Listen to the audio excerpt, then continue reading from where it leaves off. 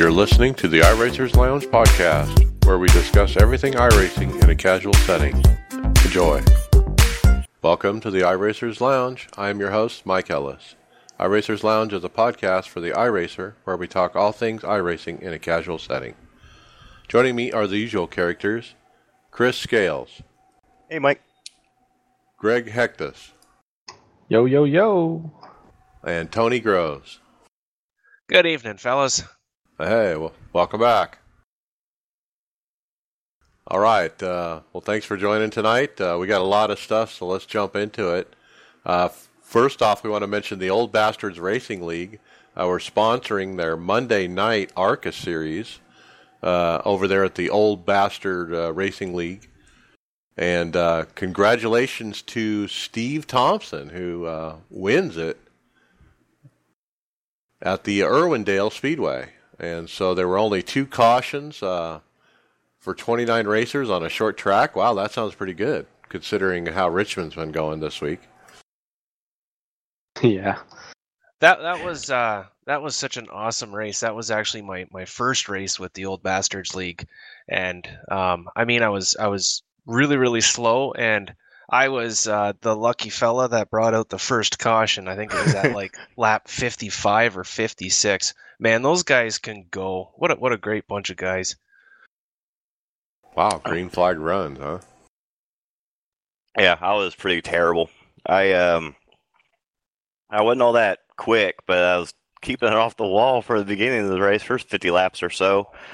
But I think I got caught up in one wreck and got a 4X, and then I got a lap down because I had, on that first caution, actually, the back of the field, which is where I wasn't caught up, and I didn't pay attention and came down pit road that first time and should have waited till the second time. The leaders were right behind us and went a lap down. And then I was racing a guy for the lucky dog and slid, just barely touched him and wrecked him and the guy behind us. So that sucks. Yeah, especially it's like Tony said, they're really clean racers. It's the last thing you want to do is get into anybody.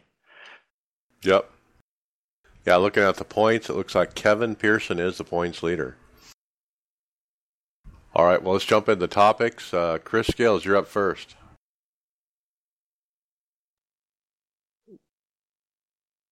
Sorry there, Mike. I wasn't ready. I usually go first. I'm all the way at the bottom. Yeah, so this one is a little tidbit on the day-night thing.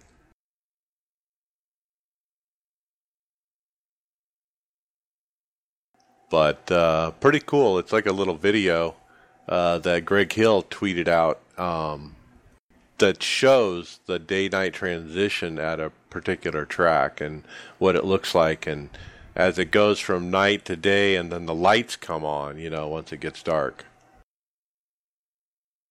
I actually did get to see this video, and it looks freaking awesome. I worry about these features, these really good-looking features that they're adding, and how they're going to affect the sim, considering some of the other stuff. There's, people have already been having some issues with performance.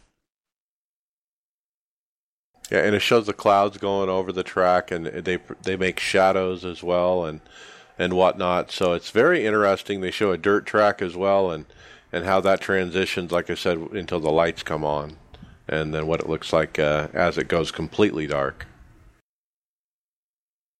Pretty cool. All right, Greg, you're next. Next topic is a VR versus triples discussion, and I got the video here. I haven't looked up much on it, but it was, I guess it's someone that's comparing the VR versus the triples. I don't want to watch the video here because I was going to make too much noise on my stream, but I actually got into a discussion about triples on Facebook a couple days ago as well on this, so I don't have much of the information on VR or triples because I run neither of them, but I know most of you guys run a lot of the guys run triples on the team, and then some are singles like me. Yeah, if you go fast forward on this video, and you can find it at YouTube called at the Meatloaf guys. I mean the MOATF Esports TV channel. Anyway, they did the comparison, and if you go to the end of the video at 9:08, you'll see the times, and they put up their times when they ran triples, and they put up their times when they ran VR, and it was actually faster on VR for this particular person. The first couple laps by 2 and 1 second, and then 2 seconds, and then 1 second, and then 1 second, and then 1 second. So that was always faster on the VR each and every time. So during their little informal test. But I thought it was interesting that somebody took the time to document it and try to figure it out. The thing with the VR is that you can swivel your head and you can look at the apex of the corner, which is kind of hard to do with triples. Yeah, I'd be curious to see more of these. I'd like to see more people do the same thing. Not that there's that many people that are going to have both VR and triples, but yeah, I'd like to see more people try it. Well, and there's another variation, what Greg is trying right now. Tell us about that, Greg. Well, I've been on the track IR. I've been trying it for the last 2. Well, I've used it for 2 races, and I find because I can look. I'm not going to go to a triples setup for probably a long time or ever. And if I do, I can still use track IR, but I'm not going to go VR. But I found with track IR, I can actually see my apex and I can look down better. I sent a video on our messenger too that showed that how I was looking while I was avoiding a wreck in today's race that I had earlier, and how I managed my way through it by looking, where I was going, and it, the track IRs work really well. I've had 2 races with it. I have a second and a fourth using it, and 0 incident points since I've been running it. So I don't know if it's contributed to it or it's been the setups, but I'm really enjoying being able to look around the corner further than I used to be able to. Well, I think the track IR is an advantage for sure on a single. I don't think I would personally like it on triples because I get this nauseous feeling if I'm not like locked to center kind of thing. I'm not good on roller coasters and that kind of thing, and that's why I think I wouldn't be good on VR either. But yeah, I'm interested by your results. I've heard similar people say it really helps. So, well, Bobby and I were talking about. He's got the triples, and he wants to know how I'm doing with this because he's thinking of trying it with the triples because you can look around on the triples then too and incorporate it with a triple monitor. Yeah. All right, Tony Groves, you're next. Nürburgring.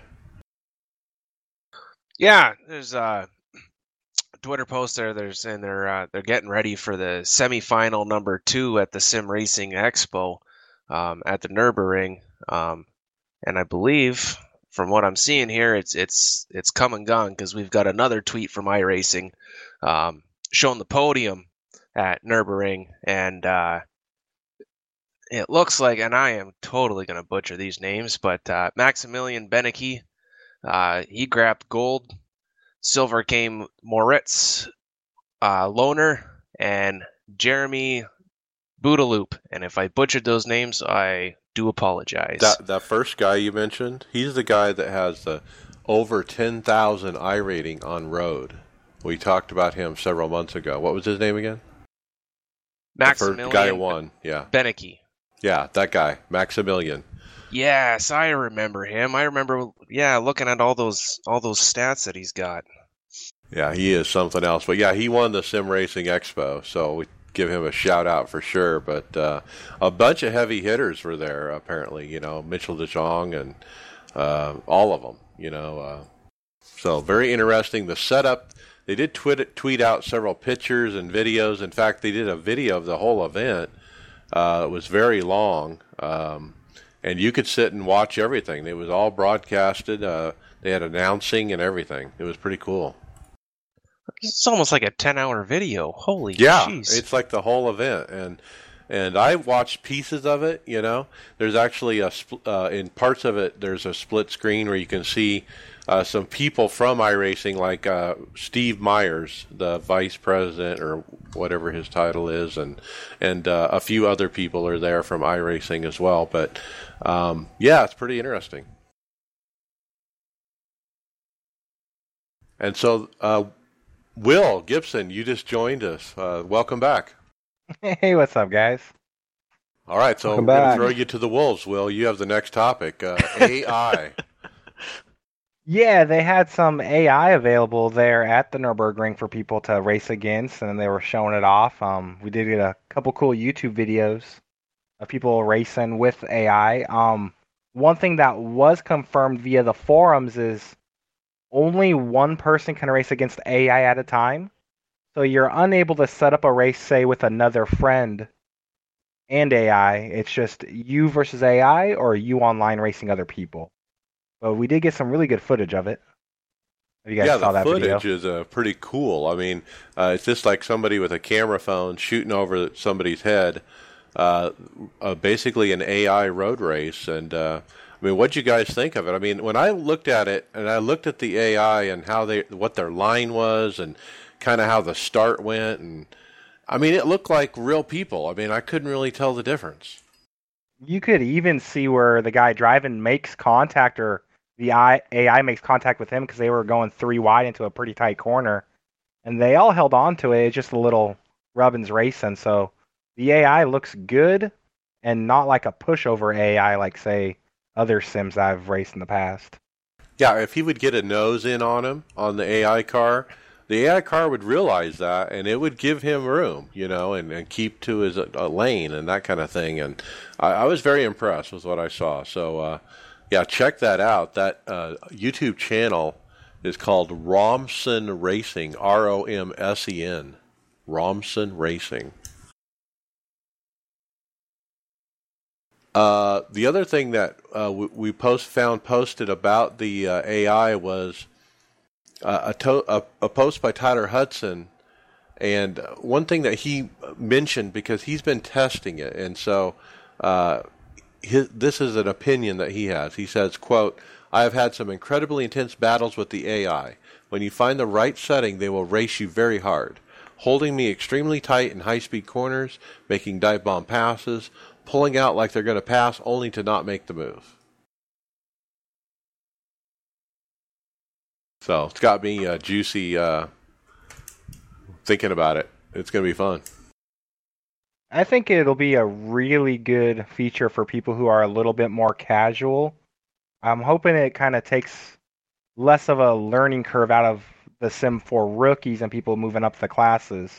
They can get a little more seat time, a little more practice, and we'll see less of those posts of, how do I get out of rookies? Because, I mean, practicing on track by yourself is one thing, but once you're around other cars, it's a whole new sim.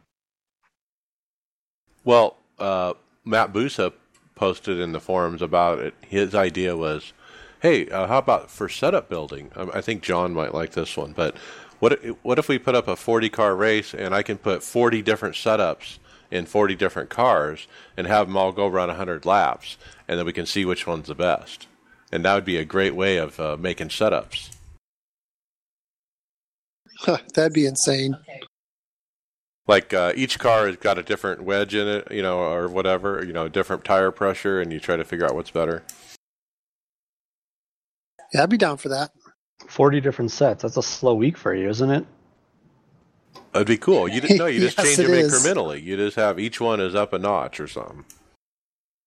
It sounds like he mentioned the AI settings. That would be a good way to test as well, as if you could say, hey, this AI driver drives very heavy into a corner. This guy kind of rolls the corner better. This guy likes to kind of diamond it off. Like, if you could control the aspects of the AI to that detail, that would be phenomenal for testing as well. Because I know everybody drives differently, and that does play a big role into doing a setup. But you could see the same setup over 4 different driving styles. Like, hey, we could give and take a little bit here or here for this driver to adapt. And I think there's a lot of potential for it for sure. We'll see. That's not confirmed. That was just somebody's idea, but it kind of sounds like they're building it that way, where you can have different, hardness between the drivers, so to speak, like Tyler was mentioning. All right, Chris, let's keep moving. You're next. Hot fixes have been coming out like hot cakes. Yeah, we've had quite a few of them. I think we actually might have even had another one this morning. I noticed it was down for a little bit.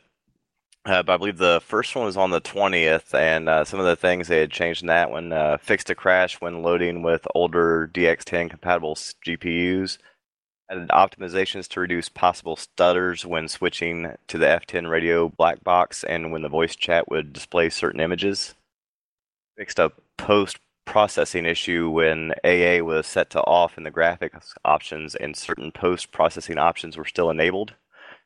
I adjusted the particle system's spark texture images and optimized CPU usage of the animated character system. And that was just for the ones on the 20th. Okay, this is actually the older one. This is the ones for the 18th. Yeah, I think this is the one that was a little bit bigger. Total. Yeah, there's been 4 total since the release. So. And okay, this is those 18th one. It sounds like the one that was causing us a lot of problems. That's where they optimized particle effects, skid marks, tire tracks, static shadows, and the UI flag display to protect against potential CPU, GPU stalls, which were found to be major sources of stutters. Yeah, stuttering. Hopefully that's fixed. Yeah, so we've had a chance to. So this has been a few days ago. Has anybody had any of that since? I ran pretty smooth in the race today, except for I had something turned on in the background, so it wasn't iRacing's fault, but the rest of it was smooth. There were some people that were having some connection issues, but it ran really good. Yeah, but this is a stuttering issue. There's one topic just 2 ahead I'm going to throw into this. If you had a graphics card that was DX10 level, you were not iRacing. You were broken. And this last release that was done this morning actually fixed that. And that's one of the big reasons they put out the one today, is so to get those people back on track. That's what they get for having those fancy graphics cards anyway. That's the older graphics cards, actually. Oh, is it? Yeah. Oh, this is the older ones? So they basically just cut off anybody who had an older one. Yeah, Chris. Yeah, I wasn't paying close enough attention. All right, Greg, you're next. Roval news. I actually saw this earlier on this week too. I'm just trying to find the link here. Where's the link? Is it above the? It's a Facebook link, but oh, okay, from I see it iRacing. now. I got it now. Anyways, so they look. I saw the tweet from NASCAR saying that they were going, or from Yeah, we lost you. Xfinity.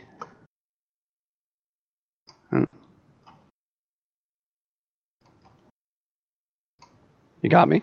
Yes. Anyways, sorry about that. I just, when I clicked open a thing, I don't know why I did it.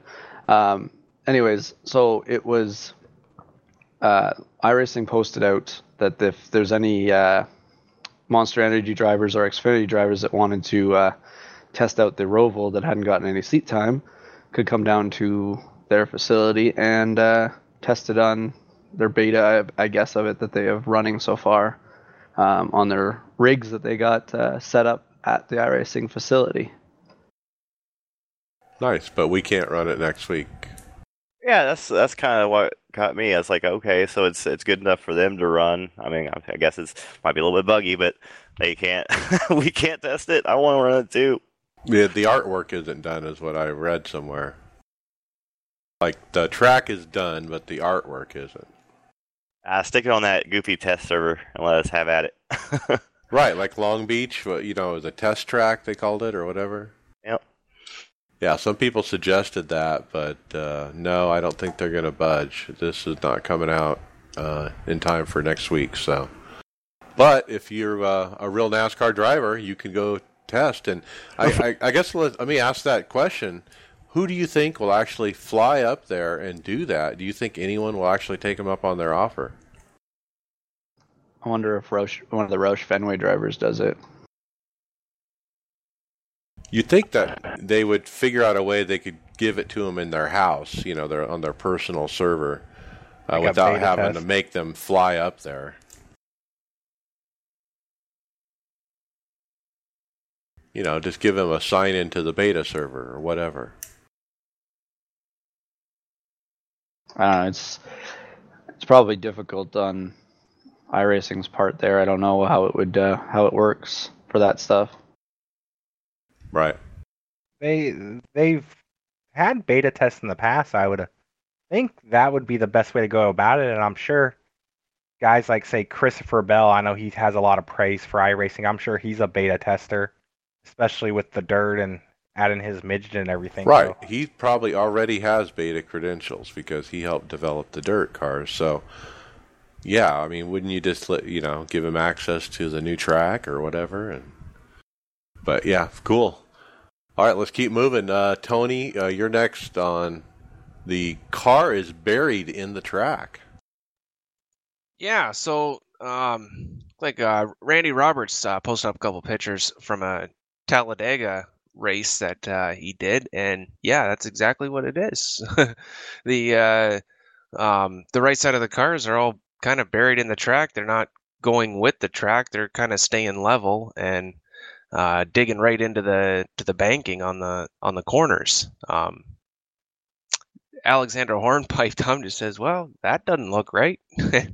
That's about as far as that goes. But I gotta say, I've never noticed that before. I don't know if that's just kind of a one-off thing, or if everybody in that race was noticing the same thing. It's not just one of the cars; it's all of the cars too. It almost looks like when a car gets kind of jumpy with their internet connection, and it like looks like it's about to go through the wall, then it appears back in its groove. It's like it thought it was on the straightaway, was level, but is actually in the middle of the corner. It almost looks like network related in a way.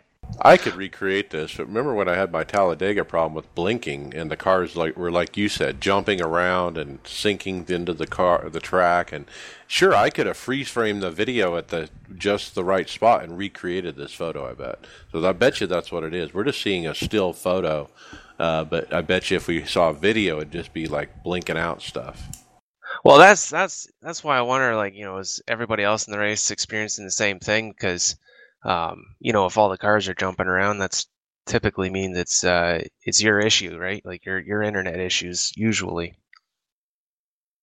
Well, and this was the problem with that Mike and I did experience. Like you're bottoming out, and it's that's what it did with a lot of the cars. They would look like they'd roll on their side and then drop back down.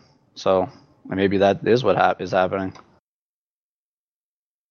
All right, let's keep moving. Next one I got. We're going to talk about the race that we announced, the special event for Chris Scales. Thanks, Chris, for being on the podcast with us.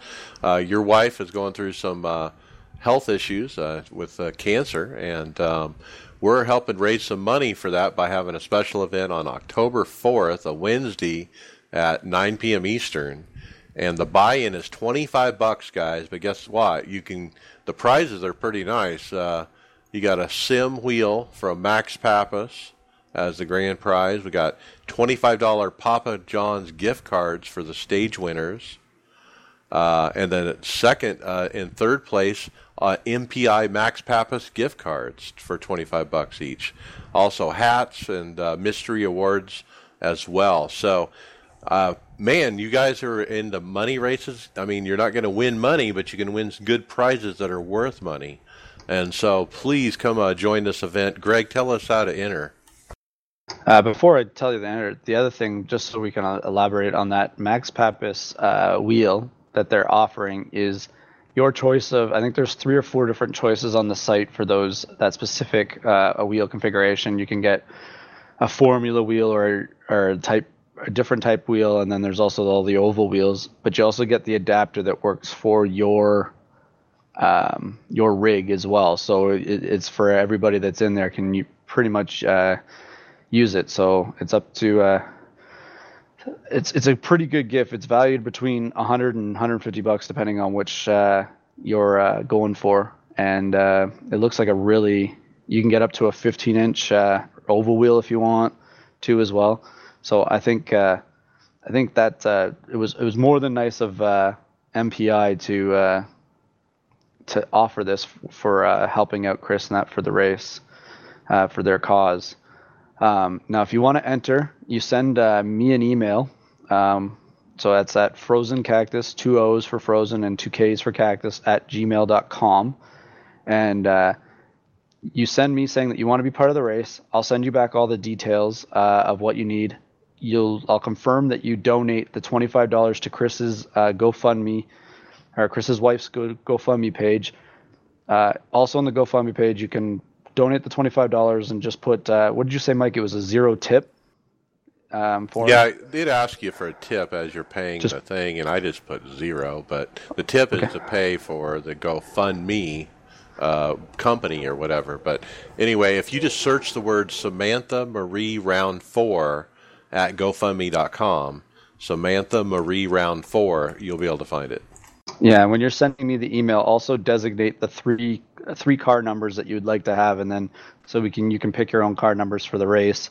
And I'll obviously pick one of those 3 depending on first come, first serve, and all the details will be sent out. I think a week before. I know Hammer and I were talking today. We're going to test the setup in a room this weekend. Daytona for it. A car. Yep, and then also the week before we'll send. I think should we send the setup out a week before? This is what we haven't discussed yet, but we might get the setup out so you can test it just to see how it feels for you guys. Well, we'll talk to the people that are enrolled, but boy, we need some more people. We got about half the room filled.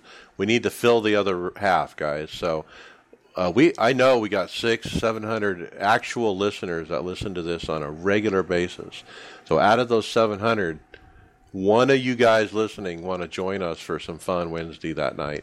So come do it. It's $25. You can win all kinds of cool stuff. So get in on it, guys. Do it. All right.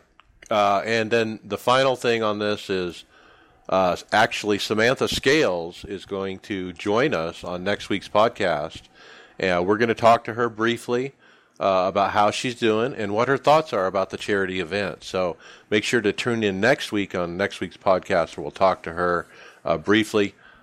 Chris, any final thoughts on this topic?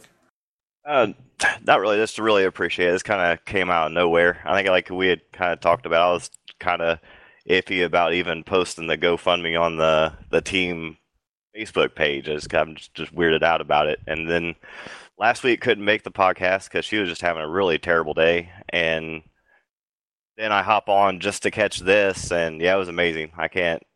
It blew my mind. And like she hadn't smiled in probably 3 days, and she went from tears of pain to tears of joy. And you guys really made her day.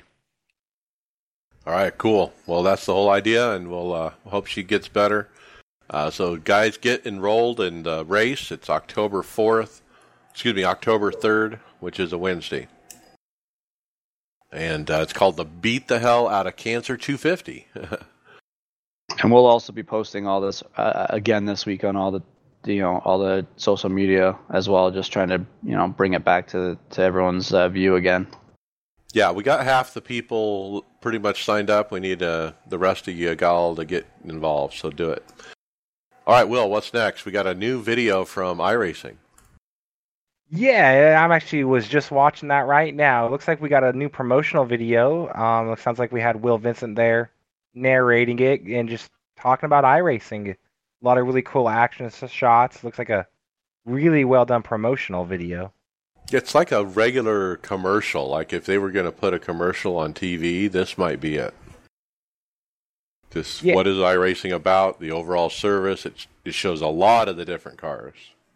Yeah, it goes in depth on the cars as far as just good quick action shots. It looks like it's showing a lot of really cool stuff with the World Championship Series, whether it's the Peak, IRX. I always forget the acronym for the Rallycross now, or any of the World of Outlaw Championships. So it really does a really good job going in depth. Very good promotional piece. Something that I could really imagine seeing played during, like, say, a cup race during a commercial break. Yep. Yeah, check it out. That's on iRacing's YouTube page. All right, Chris, we're going into hardware software. You got the first one, the Heisingenveld. Is that how you say that? Heisingenveld. Yeah, I'll take it. Yeah, that sounds good. But they've come out with a new pedal set, or are coming out with a new pedal set, and they look freaking awesome for the $500 price range as far as the pedal set goes. But they're not, from what I can see, they're not like a true hydraulic pedal set, but it does look Load like they cell. have. Yeah, but exactly. They do have load cells, and the brake looks like it has, like I said, it's not hydraulic, but it looks like it has a shock in it.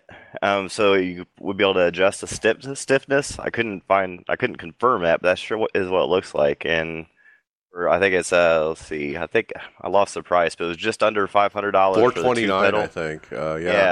Yeah, for the two pedal, and then the three pedal is just a little over 500. No, I'm sorry, $472. I found them on that third link.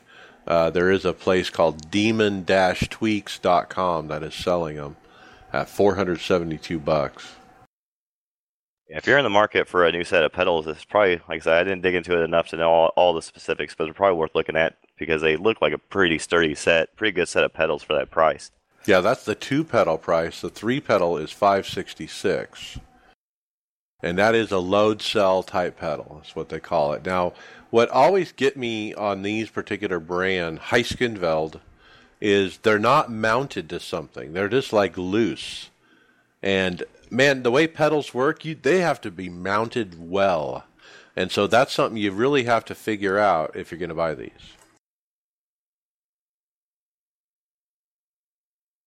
So what do you guys think? I mean, if you bought these, would you know how to mount them? I mean, what would you do? I think for a lot of people, if you're spending that much on pedals, like you have a rig, and I think a lot of people end up taking their pedals out of whatever they come in anyway to mount them kind of in their rig or on the wall or whatever. So I don't know that it's a huge deal, but it seems like they should at least have another plate option. or something. Yeah, it should at least come with that something. Right. Yeah. It doesn't come with anything to mount them. I'd be going to my local fabricators and having them whip me up something to mount them to. Absolutely. I mean, they have screw downs on the bottom on all 4 corners. I mean, it looks pretty simple. I just got the Fanatec V3s, and I kind of custom made a plate for the bottom of my rig to bolt them down. The one advantage I would say with this design is the V3s, you have a set gap between the pedals and you can't adjust them side by side. Being individually mounted with these, it would be a pain in the butt, but I would love to be able to get that proper gap between your gas, your brake, and your clutch. A little more adjustability. The nice thing on it too is the way they sit. Is it looks like there's a little bit of play in between those where they mount, so you can have adjustability. It looks like up and down adjustability, but you're talking about if you're going to mount them, they're good for like heel towing. You can get them in the right spots for like road racing and stuff like that to be able to heel tow. Yeah, right now with my V3s, the gas and the brake are too close together, in my opinion. I wish the brake was a little closer to the clutch. With these, you'd definitely be able to make that happen. Okay, so to clarify, it does say on their website at heiskenveld.com, the Sim Pedal Sprint, which is this new one, the Sim Pedal Sprint will replace the Sim Pedals Pro in our product lineup. The Sim Pedals Pro will remain on sale for a discounted price until stock runs out. And so the pricing I just gave you before was actually the Pros, the old ones. So sorry about that confusion. The new ones are going to be €719 or €594 for non-EU customers. So you have to pay more if you're in Europe, I guess? That doesn't make sense, but that's what it says.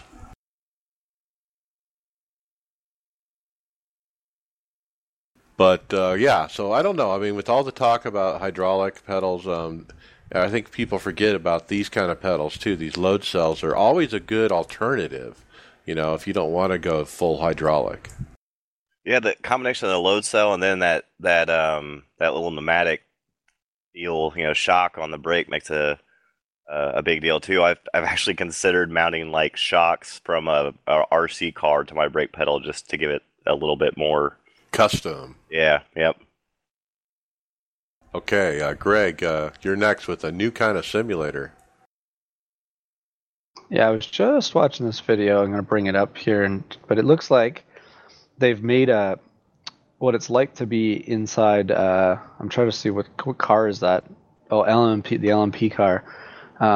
it looks like they've mounted screens on the outside of this. They made a chassis that has the surroundings, and it makes it look like they're inside a car. And they are going around the Lime Rock here, and man, it talk about being immersed inside of a car. Like the field of view is like perfect, and the way that it feels like he's enclosed inside that car. It's a circle projection screen, a half circle projection screen. Oh, is that what it is? Yes. Okay. So there's no seams or anything as you look from left to center to right. And you're right, he's in an actual car chassis or the equivalent of, and all the sim gear is in it, and you crawl in it, you open a door, and you step into a car, and it's got this half-circle projection screen. And anyway, it's pretty cool. First time I've seen this company, but it's called KCRsimulators.com. Yeah, I tried to find some prices on this stuff. It looks like they make all kinds of cockpits, but you have to just email them some info for more information. So yeah, I'm sure if you look at their pricey. website, you'll see more pictures of it that will show that circular projection screen. But you can contact them and buy all this turnkey. And when you get into the chassis, so to speak, it from inside it looks like a real car, but from the outside it kind of looks like a little Star Trek GoPod that you would fly in space. Just a tiny little spacecraft is what it looks like from the outside. It's just like a little cockpit with it completely uncovers you. To be honest, it looks like it almost looks like a McLaren body, like the center an part F1 of a body, right? Well, no, the car one looks like a McLaren car, right? And it's just the center section of it, and then the Formula One one is like the monocoque, right? Right. I would love one of those screens. Oh my god. Yeah, the screen is very impressive, but obviously the projector has to be mounted from the ceiling right above the cockpit. They don't show any pictures of it, but you got to have a room to put this in,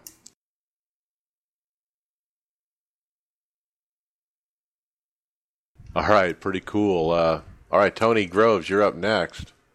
Yeah, actually, I think I'll let Greg take the lead on this one. This is definitely in his wheelhouse. Yeah, Fanatec wheel, huh? So it looks like they were asking about the PlayStation 4 version, or like the F1 PlayStation 4 version that's supposed to be coming out of their direct drive to be alongside the their sponsorship with F1. And I guess Thomas was it Jackamir, the founder, or what? Yeah, he's Fanatec. the guy with Fanatec. Yeah, so he's the one with Fanatec that does a lot of their announcements, and he's saying that. Sorry for the name there, Thomas. I'm bad with last names. The reveal of the F1 license wheel isn't coming yet, but looks like they could have it ready for Black Friday and have inventory in stock. But also they're going to also bring the PS4 version out of the direct drive alongside with the direct drive 1 and 2. And they got full support of Sony for all those, I believe, as well as what he's saying in that post.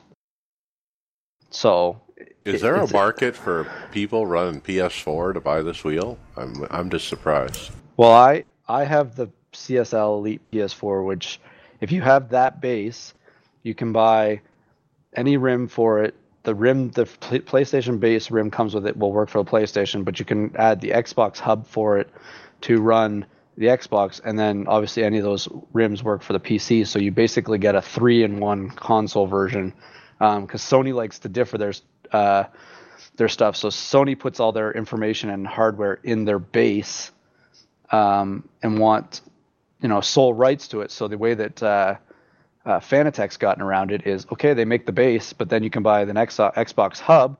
Same wheelbase works for Xbox with that hub and a different rim. And then you got each one of those rims will work with the PC. So you basically get a 3-in-1 thing, depending on if you're, a PlayStation, Xbox, or all PC. Like I use all three, so that's why I bought this PlayStation one. That's why I did a lot of research to buy the CSL Elite PS4 version of it, right? What I thought was cool about his announcement is new F1 licensed steering wheels. And so and they're actually going to be F1 licensed, which is kind of cool. So that means it's probably going to look, I don't know who they've got the license through, but what steering wheels are going to look like then? Which car do they have a license with? If you're on their website, you could kind of scroll through like the on the homepage, and it kind of gives you an outline. And I've never seen a Formula One wheel like it because you have the handles on the left and right, a bar across the top with kind of like the yoke in the middle, but the bottom is not connected via the left and right side. You kind of see like an outline of it. I really think it's going to be like almost like a generic F1 wheel. The one thing I can see it possibly being, if it's that image, it could look like the Williams wheel from F1. They don't have a dash in the center like all the other ones. They have a dash on right in front of their visor on the front of the car, their windscreen. So they have all the buttons on the wheel, but there's no inputs like they have a screen or anything, seeing anything. It's on like a dash. Whereas all the other F1 wheels have a big screen in the middle. So I'm wondering if they're modeling it after that, because it looks more like that kind of rim. That makes sense. So, yeah, because there's really not a whole lot of room there in the center to have any kind of screen or monitor. All right, so stay tuned for new wheels from Fanatec. Black Friday. Tony, you got the next one. Special rigs on Instagram. Yeah. So this one we got a couple, and the first one up is from sim racer Chris Green, and this thing is an absolute beaut. It's obviously set up for VR, and it's all done in 80/20 aluminum, and it's decked right out. He's got the butt kickers. He's got the wind simulators on there. The full out seat with the seat belts, and it's all decked out in a nice red color scheme to it. I don't see it as he's missing anything on this except maybe I don't see a handbrake. Maybe we need to put an X for no handbrake, but I see the sequential shifter. I see the 8 shifter. This thing is looking pretty solid. I love it. I mean, I love the color the coloring too. I mean, even the pedals are red, and it matches the seat, and it matches the belts, and everything else is silver, and it just looks really good. Yeah, kudos to Chris Green. That's a very nice setup. Yeah, and the other one that came along with this was a very similar styled setup, a little bit more flash. This one's this one's motion. It looks like it's got the D-Box type motion setup. He's got the wind simulators on there as well. Not quite as colorful, but I see a mighty mean looking button box. Two of them. There is two of them, yeah. So one's down on the right, and then one's mounted a little more vertically just in front of the shifter there. But holy cow, yeah, you got a button for just about everything on there. Another really, really slick looking system. And I think that chair is that Sim Experience chair that's got the hydraulic flaps in it. You see the servos on the back of the chair?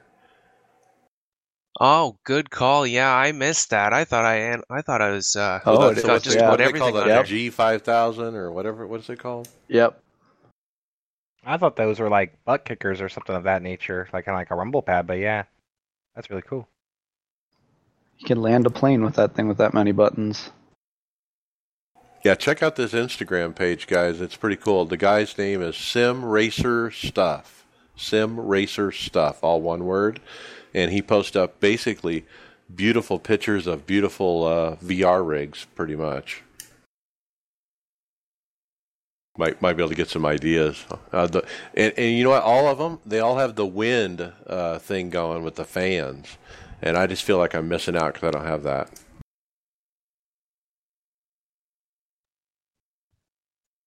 All right, Will, what's next? You caught me sleeping here. Looks like we had first pictures. This is another wheel. This One is Greg found this one, but there wasn't a price. Yeah, it looks like a custom built wheel to match. Looks like possibly an Audi either.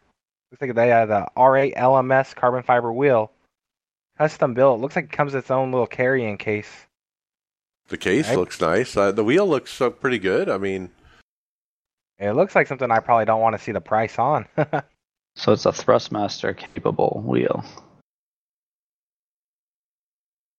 yeah. So this is F1 Sim Games is the name. They're on Facebook. I couldn't find pricing. I tried to, but I couldn't. They don't have it published. I don't know if it's a new product or what. It's at the bottom of the page. It's another email us for a quote. So it's expensive. Yeah, if you don't write the number on the page, yeah, watch out. It looks like it's like very well purpose built. You have traction control, ABS.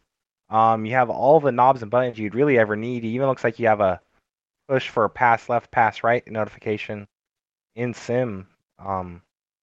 It's definitely purpose built for road racing for sure. Yeah. So yeah, you can find that on Facebook at F1 Sim Games is the name of the place. All right, let's keep moving. Chris, you're next. The new cards, the 2080. Yeah, and I've seen a few comparison videos come out so far. I hadn't seen this one yet. This is from Jay 2 Cents. I actually have seen a ton of his videos though. He's super reliable, and he did a test between the new 2080 cards and the old 1080s, and kind of found that it's not worth the money. You're paying like 70% more money for 30% more performance if you're lucky. Most tests, in most games, you're looking at more around a 10% boost. Yeah, this is an interesting video. I did watch. I watched parts of it, but when he gets into the actual testing, where he shows the data, which is throughout the bulk of the video, he basically plays different games and he shows the performance based on which video card he used. The 2080 Ti, the 2080, or the 1080 Ti, or the 1080. And then he put up a bar graph. And so visually you can get a quick reference as he flashes the data on the screen for a couple seconds on each game of how it trends and what the overall performance amount increase is as from one card to the other. And so my findings from watching the data were the 1080 Ti and the 2080 were basically the same performance-wise. Okay? There were a few titles where the 2080 was just a little bit better, but not much. But the 2080 Ti, which is the better one, that one was 30% more on a lot of titles, but on a good third of them down to maybe 10% more. So it was somewhere between 10 and 30% better on most gaming titles if you went from the 1080 Ti to the 2080 Ti. And so, like Chris said, it's just at the most 30%. And yeah, his overall conclusion at the end of the video was, don't buy, don't buy. Yeah, I agree. And if, like I said, he does really good benchmarking. If he's saying don't buy, then really the only reason you're buying it is because you want to have the newest best thing. You're not gonna get enough of a performance boost to make it worth that kind of money. Well, it looks like a lot of people are going to be, a lot of these are going to have to go out to a lot of testers and have a lot of reviews, and that's where a lot of their product's going to go. It looks like if they keep saying don't buy it, it might have to drop price pretty quickly. Well, I saw another video that we don't have listed here called Linus Tech Tips, who's very popular, and he also said something similar, but his take was, this is a new technology, and the developers haven't had time to really develop for it. And so all the games are really geared for the Pascal-type cards, which are the 1080 Ti and before. They're called Pascal-type cards. And so this new one, these 2080s, are a different technology called real-time ray tracing. And so until that develop some more, we're really not going to get the benefit of what this new technology brings out in these cards. And so he was saying, let it develop, wait a year or two, and then, buy into this new ray tracing. Yeah, because if any of the games that are being made are going to take advantage of that technology, they're just being made now. because no developer is going to spend a bunch of money trying to optimize for cards that nobody has. So yeah, I think that's your best bet. Just wait like a year, maybe even 2. Well, sorry, ahead. Greg. I let me throw my 2 cents in here, because I think that's like the horriblest thing to do. I want everybody to buy these new bloody cards. Yeah, that's true. I need those old cards to come down in price, because there's no way in hell I can afford one of those brand new ones. But a reduced price 1080, now that could be in my reach. So come on, guys, help a poor Canadian boy out in his dreams of having nice graphics. The other thing I noticed, the difference between the 1080 Ti and the 1080 is a lot. And if you can afford the difference, the 1080 Ti is definitely the way to go. Yeah, the also, if you're going to look for stuff that you want for your computers, J2 Cents is a good all sense. Going to his YouTube page, I always go there to look at product if I'm wondering anything, because he reviews a lot of stuff, and he has a pretty good system to benchmark everything, and the way he does videos like this for everything. So definitely check him out.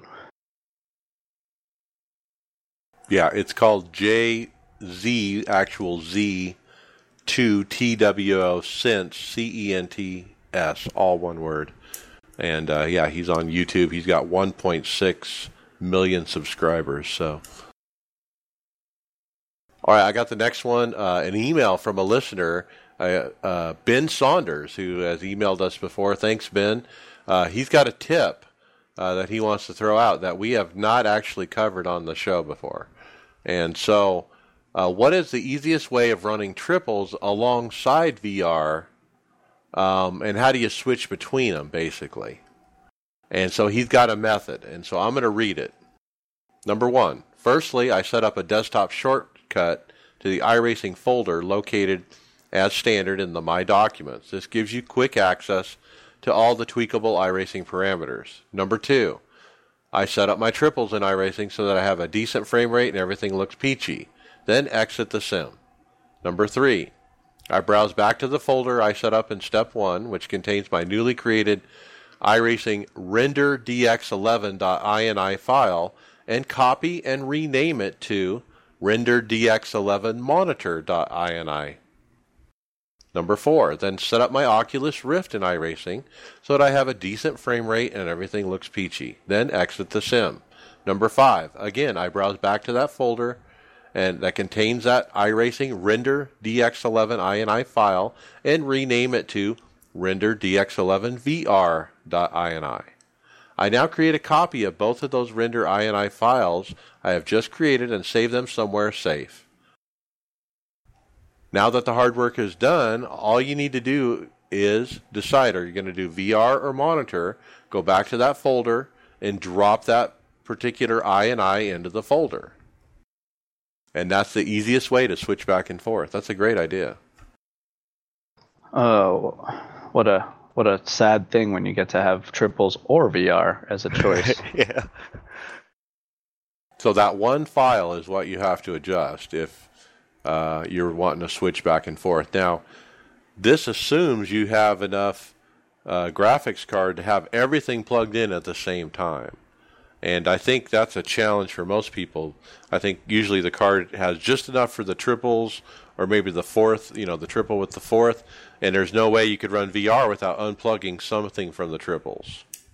Well, that's why everybody needs to go out and buy the 2080, so that way they can run all that stuff all at the same time.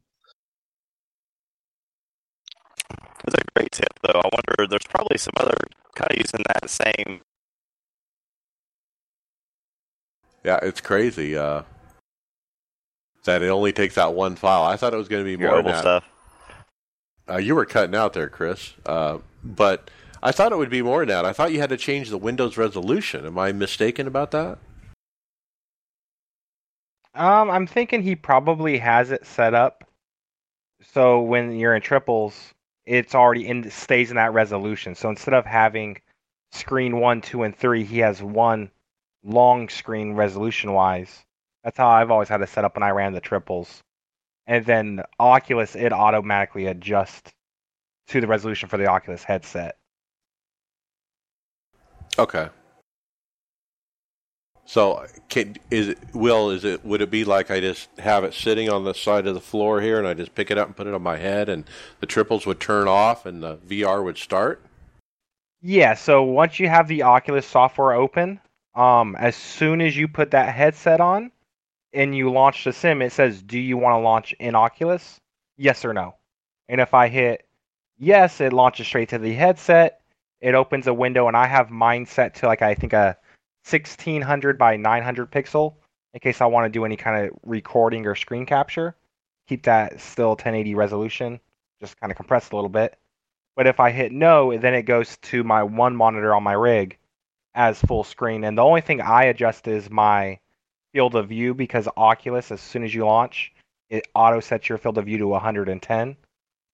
But if you had different INI files, you wouldn't have to deal with that at all. That's actually pretty smart to have that ready to go. Yeah, good idea. Now, Mike, one very important thing that you kind of skipped over there was when you make those separate INI files, make sure to save an extra copy of them both in a separate folder somewhere else, so you know where they are. Somewhere safe, so to speak. Just so when iRacing updates, those files get overwritten. You have to go back and do it all over again. Right, good point. They need to be saved somewhere else, like on your desktop. They can't be in the iRacing folder. That was while I've been gone, my computer crashed, and I did actually have all of those files saved.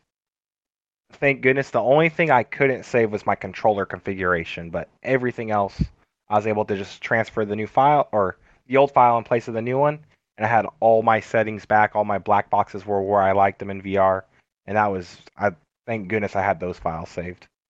Not a bad idea to back up all those INI files, probably. Okay, well, let's jump into results. Let's finish off the NASCAR iRacing series from last week at Vegas. First week of the playoffs. I got, P5 in the Thursday fixed. What a run. I was car number 1. I ran top 10 all day, and it was like weird because I wasn't fading on old tires as I usually do. I guess they were fading as much as I were or worse, and there was certainly fall off, but I didn't fall back through the field like I usually do, and I was able to keep my track position through a tire run, and wow, it was a great race. So really enjoyed that run. And then Friday Open, Chris, you had a great race too. But you said to hear you got Butterworth. Yeah, had a clean race all the way up to the end, and you guys decided to stay out on 20-lap old tires, and we had a one lap restart, and Butterworth was one of them. Yeah, I always seem to find that guy on the track, but yeah, he spun his tires, and I got right into the back of him 4X, but still finished third. That caution came out immediately, yeah. So were you in position to win, and that blew it, or what? Nah, not really. Actually, that was for that race. That was pretty good. That was probably as high as I had been, probably the entire race. So I was okay with it. Correct me if I'm wrong, Chris. Didn't that ending kind of that was about the same as the Wednesday open race? Was it not? Like right at the end, the guys didn't take I'm trying to remember. I should have wrote stuff down about that race, and I didn't. Silly me. But I have a feeling it seems to me that I remember that they were both kind of very similar. Everybody just crashed right on like the last freaking lap. Yeah, it was identical. The front row didn't take tires on that one, and that one actually did cost me a spot. That should have been a second and another third. Right. Yeah, because I know I finished 8th, and top 10 was good. Man, I wish I could remember anything else that happened in that race. Yeah, top 10. And you finished, so that's good. All right, Saturday fixed. Tony Rochette ran. He ran a P15. He was in a split higher than usual, only 3 cautions, which would have had a top 5. If he had saved enough fuel, he was 2 laps short. Didn't he say that his crew chief thing actually ran him out of fuel? He said that a couple times, that he's had to go above the crew chief app just to be at the right amount because it's running him dry. Yeah, I don't think anyone else I've ever heard that's happened to before with the Crew Chief app, except for Tony. So I don't know what's up. We got to figure him out. All right, Sunday Open. Chris, you got up early and got another P3. Yep, that was the race Tony was talking about that we ran together. But it was a good race till the end. Again, a couple guys, just everybody told them, we had learned from the rest of the week you don't want to stay out on 20-lap tires, even if you only have a lap or two. But they didn't listen. They wrecked. We had a caution, P3. But wait, that one should have been a P2. But the guy that won, I was leading the race for most of the race and was way faster. It had us all covered. He still won. He still managed to get by the two wreckers and win the race. So all was right with the world, at least. Yeah. All right. Then Sunday fixed, I ran P5 again at Vegas. So I had two P5s there in fixed.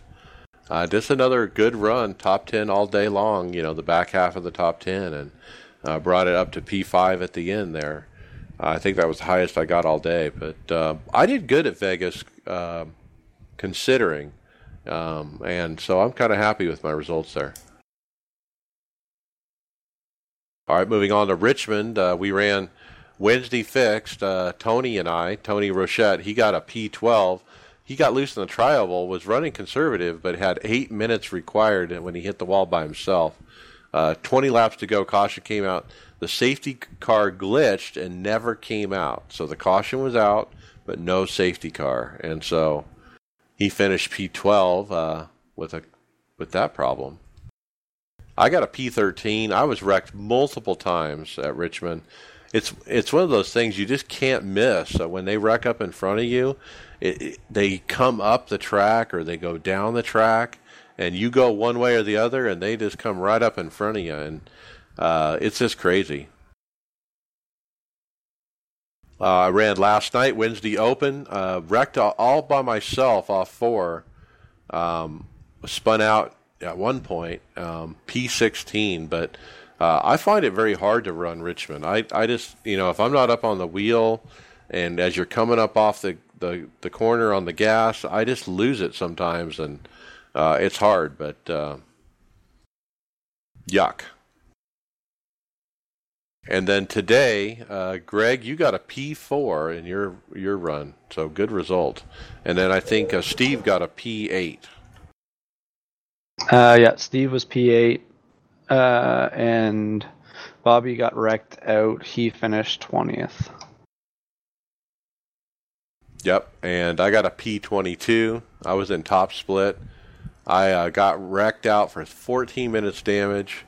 But I think the story of the race is the amount of cautions. My race was 18 cautions for 89 laps out of 200 laps. You were 15 for 75. I'm in top split. 18 cautions, guys. It's crazy. We were going 5 or 8 laps at a time, and then caution. 5 or 8 laps, caution. 5 or 8 laps, caution. The real life Vegas race was probably pretty close to that. once they got towards the end there, holy cow, they had like 5 cautions. We went 50 laps on our last run, but that was it. That was the longest run we got in our race. Yeah, we never even got a long run. One thing I've seen they've done recently in some of the dirt pro races, if they have a couple cautions, they'll go to single file restarts. I almost wonder if that's something they need to do in NIS. I know some people wouldn't like it, but I would rather have a single file restart and go 20, 30 green flag laps than a double file restart to go 3 or 4. Well, in our race, there was a lot of discussions. We had a bunch of chatterboxes in our race, and they were giving their 2 cents on what they should do. One guy suggested that it should cost us, or you should start out the week with 22 incident points, and you have all week to have it. And I said to him, if you do that, you're not going to get any participation by the weekend, so that doesn't benefit iRacing. Another guy said you got to pay to get your incident points back, And I said that won't happen either. People won't really give up revenue for it. Like a lot of these guys are coming up with solutions where, they want to take, it's an excuse to not put time in. I was guilty of it. I haven't practiced much this week, but when I get into a race, I don't overdrive it. And a lot of people just in that room were just, it's if one guy didn't get going, they were going 3 wide into the corner, and then the guy on the bottom just never could hold it. I would say the only idea I feel like I've ever had that I think was semi-decent on that front is I would love to see them try to split races based off of I rating. I'm sorry, safety rating and not I rating, at least for a week or two and see how that worked out.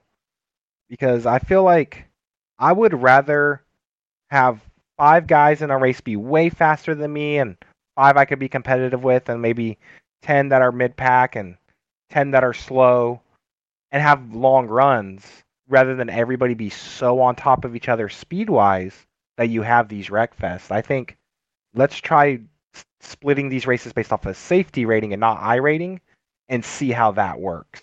Be interesting. I have some suggestions on this front.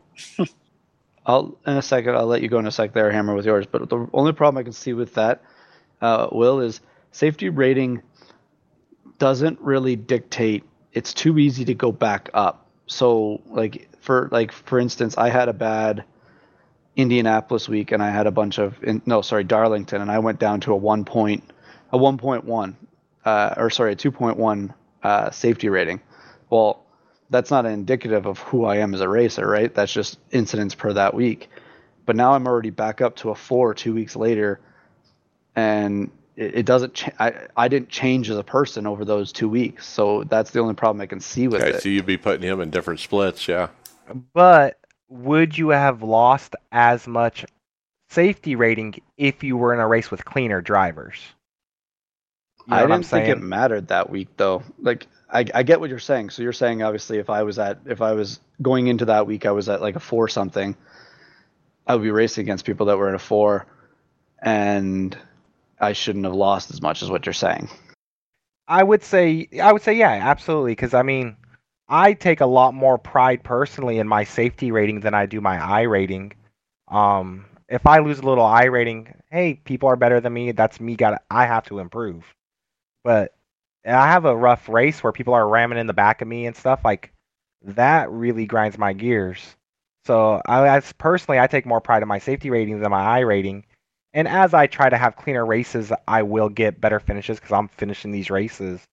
I think judging it solely based on I rating, especially when you have high split races like NIS, it's super, super competitive to the point where you kind of have to move a person or be more aggressive and make those dive bomb passes.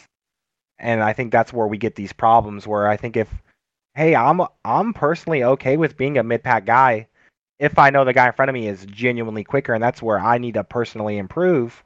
But as long as I'm able to have a clean race and develop and learn my line, I would rather have that experience than an experience where, hey man, me and these 10 guys, we're on top of each other.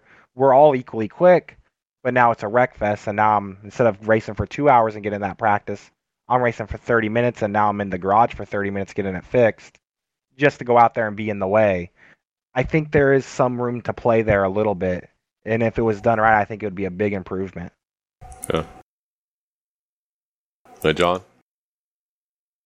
So the short end of this is that you're not going to improve the quality of the racing without taking a short-term hit on the participation. Those two things go against each other inherently. So you have to appreciate, and I don't like to speak in terms of totality, but in reality, in order to improve the quality of racing, you will lose some participation in the short term. But the participation that gets lost is in the series at the highest license level. The trick to this is to get people to not want to lose their license that allows them in the vehicle. So if I have an A 4.0 and we were to quadruple the incidence points, for instance, I would drop down to a B license. If I had, let's just say I got DQ'd in one race, I'd drop down to a B license. The next part of the solution is that once you get to a B license, you are at the B license until the end of the season. You get one opportunity to come back up to the A class Hardcore. for that. You get one chance to come back up to A class in that season. So like it is now, you go back down to B, you work your way back up, and you get into A, right? If you go back down a second time, you're done for the rest of the season. You're in the Xfinity Series for the rest of the season. That's interesting. I would agree on that. And one thing I've noticed, and we've seen these stats, is Mazdas and Street Stocks get the most participation. They're rookie, they're D class. Yep. And as you work your way up, I feel, let's just say you get out of rookies and you get out of D, C through A should be open to anybody. But let's say John Hammer grinds his way up to an A license. I'm at a C, which I'm really at an A, but let's say I'm at a C. Me and John Hammer sign up for the same race, the NIS race. I think because he's taken the time to get the A license, give him that 22 incident limit before he's DQ'd. But me as 10. a C, yes. Because even in real life, say Jimmy Johnson goes out there and tears up a bunch of stuff. Nobody cares. He's Jimmy Johnson. He's gotten to that point. But Ross Chastain, he gets in a decent cup car. He's new. He starts tearing stuff up. He's held more accountable. So I think He doesn't get a free pass. Correct. And I don't think the license should be a free pass to let's go out here and wreck people. But we've seen with the Formula One series, with the Silver Crown car, not so much on the NASCAR side. I think the sim gets a lot of participation there. A lot of these A series struggle, and I think it's because it is closed off to a smaller group of people. And if we open these up to anybody, say with a C, B, or A class, but just hold each one of them accountable differently. So let's NIS say is C, right? So if you're in NIS, you only need a D 4.0. The problem is that you can drop down 3 entire license classes and still race NIS next week. Think about that. I think that's wrong. I think that's why we get such bad races. I think you're a C license, you get 8 incident points. You're a B license, you get 12. And you're an A license, you get 20. So give people a reason to want that higher license, not because they want to drive the harder car, but because they want to have a little more flexibility, a little more leeway. But you can't have the easy give back like you were talking about. Once you get the B license, I only think you should get a shot at it. I agree with that, yeah. All right, well, we're out of time. Final thought on this is, when I look at my dual reel timing from today's event of top split of NIS, there's one person with a B license. Everybody else is an A license. And so you guys have great ideas, but would it really affect this particular split? I don't think it would have. I'd still be racing about the same amount of people, the same people, and I think we'd still run half the race under caution. But it is crazy. Let's get into final thoughts. Chris Scales, final thought. I just want to appreciate y'all putting on the race next month. That, like I said, that was a huge surprise, really awesome, and having a lot of fun with the old bastards. I'm glad that Tony is joined up now. I think we're at the Milwaukee Mile this coming Monday. That should be fun. Yep. And we're happy to have iRacing iRacers Lounge involved in the sponsorship of that series. So thanks to the old bastards. And don't forget to sign up for that race, guys. You start it by going to GoFundMe.com and search Samantha Round 4. All right, Greg Hectus, final thoughts.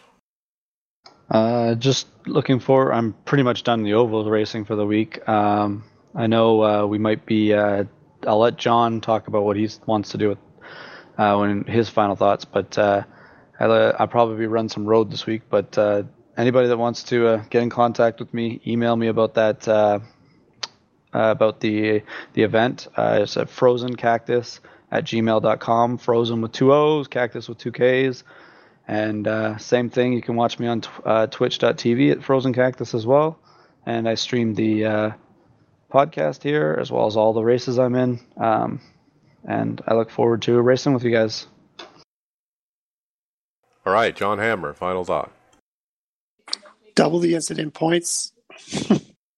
And outside of that, definitely need to get some hosted sessions up, and they'll be just pretty much open to anybody, because I just need people in there to get a draft going and figure out if I have the weather right. I have a really, I think, unique approach to how to set up the weather for this and try to get a lot of opportunity for passing, but not a lot of opportunity for bump drafting. High tape, high temperature, high track state night race. It should be interesting. So we got to see if it's going to work.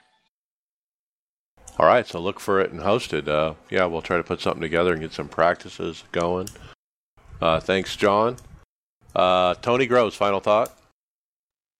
Yeah, well, last week racing at Vegas, I did 3 starts, which is quite unusual for me, but I really liked that track. I had a lot of fun. 2 out of those 3, I was able to pull off top 10s, which made me very happy. This week, well, I don't even know. Boy, Richmond, after hearing your guys' horror stories makes me want to race it even less. So I may be taking a pass this week. But my silly brain will probably get me to run at least tomorrow night and enjoy the Wreck Fest with the rest of you guys. Old Bastards Racing, I mean, those guys are great. They welcome me right in for my first race, and hopefully I didn't stink up the show too much, even though 2 out of my 4 X's that night came off of bouncing off the pit road wall. I can't believe I did that, but I'm glad I don't stream as of yet, so nobody saw that, I guess. Yeah, other than that, man, guys, join up to this race. It's for a good cause, and it's going to be an absolute blast. We're going to have, I know all these knuckleheads you hear talking tonight will be racing, so come on out, have some fun. It's for a great cause. Yeah, and win a cool wheel. So good prizes, too. Don't forget that part. Will Gibson, final thought. Just glad to be back. Sorry for showing up a little late. I just got off work and ran straight to my computer. Always fun to talk iRacing. It was good discussion I felt like I had there with Hammer. I could do that all day. So really glad to be back. Had 1 start this week in a sprint car fun race and won that. So kind of trying to shake the rust off and hopefully we'll be back out there with you guys sooner rather than later. Yep, happy to have you back. Very good. Yeah, that discussion about SR, IR, and how to split races and stuff. Yeah, there was a huge thread on the forum, 14 pages. I think, John, you were in the middle of that.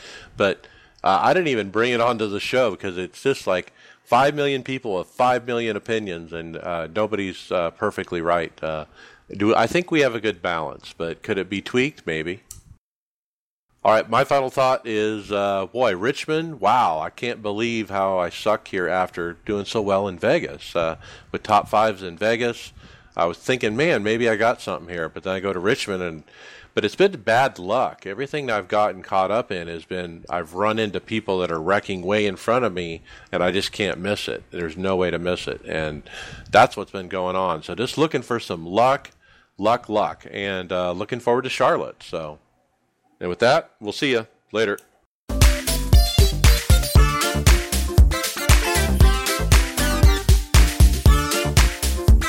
Thank you for listening to the iRacers Lounge podcast. Make sure to go subscribe to us on iTunes, SoundCloud, or Google Play, Facebook, and Twitter. See you on the track.